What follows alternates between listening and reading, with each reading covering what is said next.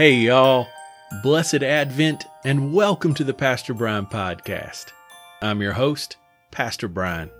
This podcast is made for folks like me who have struggled to pray, are learning to pray, or just pray best with others. So come on in. I look forward to praying with you. Advent is the season which prepares us for Christ's coming. We will begin by lighting 2 Advent candles. Pick any 2 you want. Then we will sing the first verse of the Advent song, O Come, Emmanuel. If you don't have an Advent wreath, no problem at all.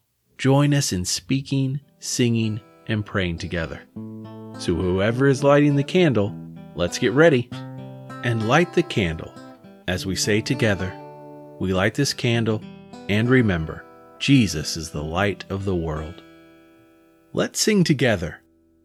O come, Emmanuel,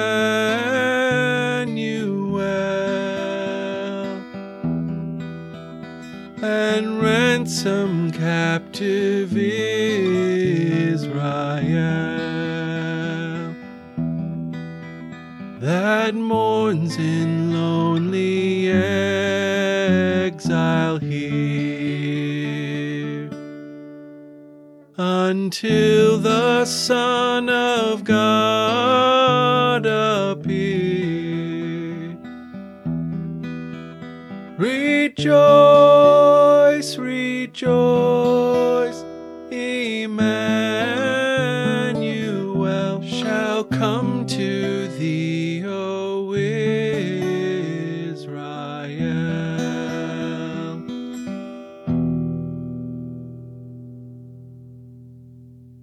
This week we will use a prayer from the 1979 Book of Common Prayer, written specifically for the second week of Advent. Let us pray. Merciful God, who sent your messengers, the prophets, to preach repentance and prepare the way for our salvation, give us grace to heed their warnings and forsake our sins, that we may greet with joy the coming of Jesus Christ our Redeemer, who lives and reigns with you and the Holy Spirit, one God, now and forever. Amen. We have a special guest today in our reader, Marian Rebarznik. And now we will begin the second birth story of Jesus in the Bible, found in the Gospel of St. Luke. Our scripture reading is from Luke chapter 1, verses 1 through 7, NIV. Many have undertaken to draw up an account of the things that have been fulfilled among us, just as they were handed down to us by those who from the first were eyewitnesses and servants of the word. With this in mind, since I myself have carefully investigated everything from the beginning, I too decided to write an orderly account for you, most excellent Theophilus, so that you may know the certainty of the things you have been taught. In the time of Herod, king of Judea, there was a priest named Zechariah, who belonged to the priestly division of Abijah. His wife Elizabeth was also a descendant of Aaron. Both of them were righteous in the sight of God, observing all the Lord's commands and decrees blamelessly. But they were childless, because Elizabeth was not able to conceive, and they were both very old. The word of God for the people of God. Thanks be to God. Feel free to pause and answer this devotional question from Scripture. What does the Scripture today tell us about humans? Again, what does the Scripture today tell us about humans?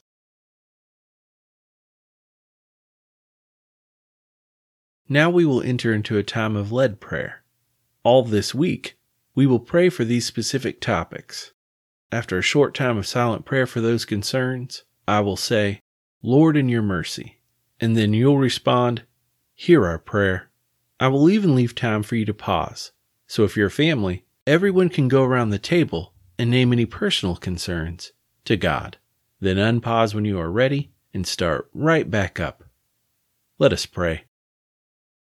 All-powerful and ever-present God, we praise you.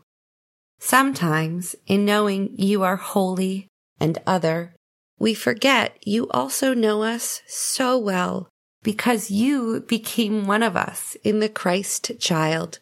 And because you know us so personally, we pray to you, thanking you for the ways you bless us today.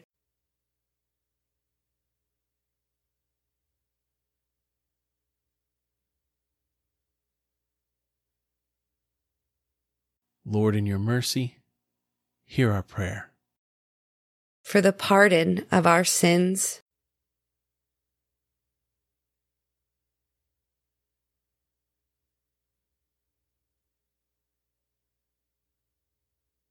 Lord, in your mercy, hear our prayer. for those who have become infected with COVID-19 this week and the scientists working on a vaccine.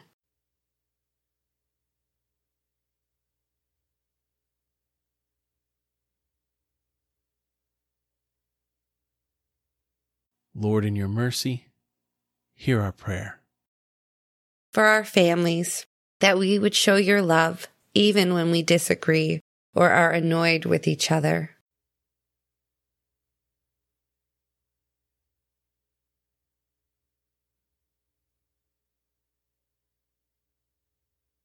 Lord, in your mercy, hear our prayer.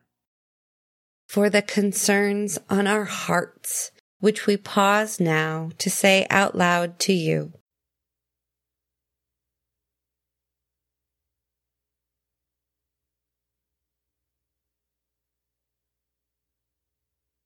Lord, in your mercy, hear our prayer. Let us tell and show the joy of your coming with others in the name of the Father, Son, and Holy Spirit. Amen. Thank you to our talented scripture reader, Marian Rabarsnik.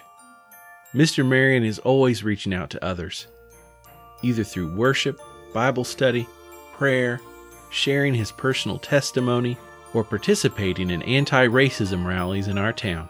And he does all this even when he doesn't feel his best. Thank you for bringing us God's Word today, Marian. Also, thank you to Pastor Carrie Bebar, Director of Children's Ministry and Director of Adult Education at Gary Church, for leading us in prayer. And now receive this blessing. May the love of God the Father, the grace of God the Son, and the power of God the Holy Spirit be with you now and forevermore. Amen. Blessings until we are together tomorrow. I'll look forward to praying with you.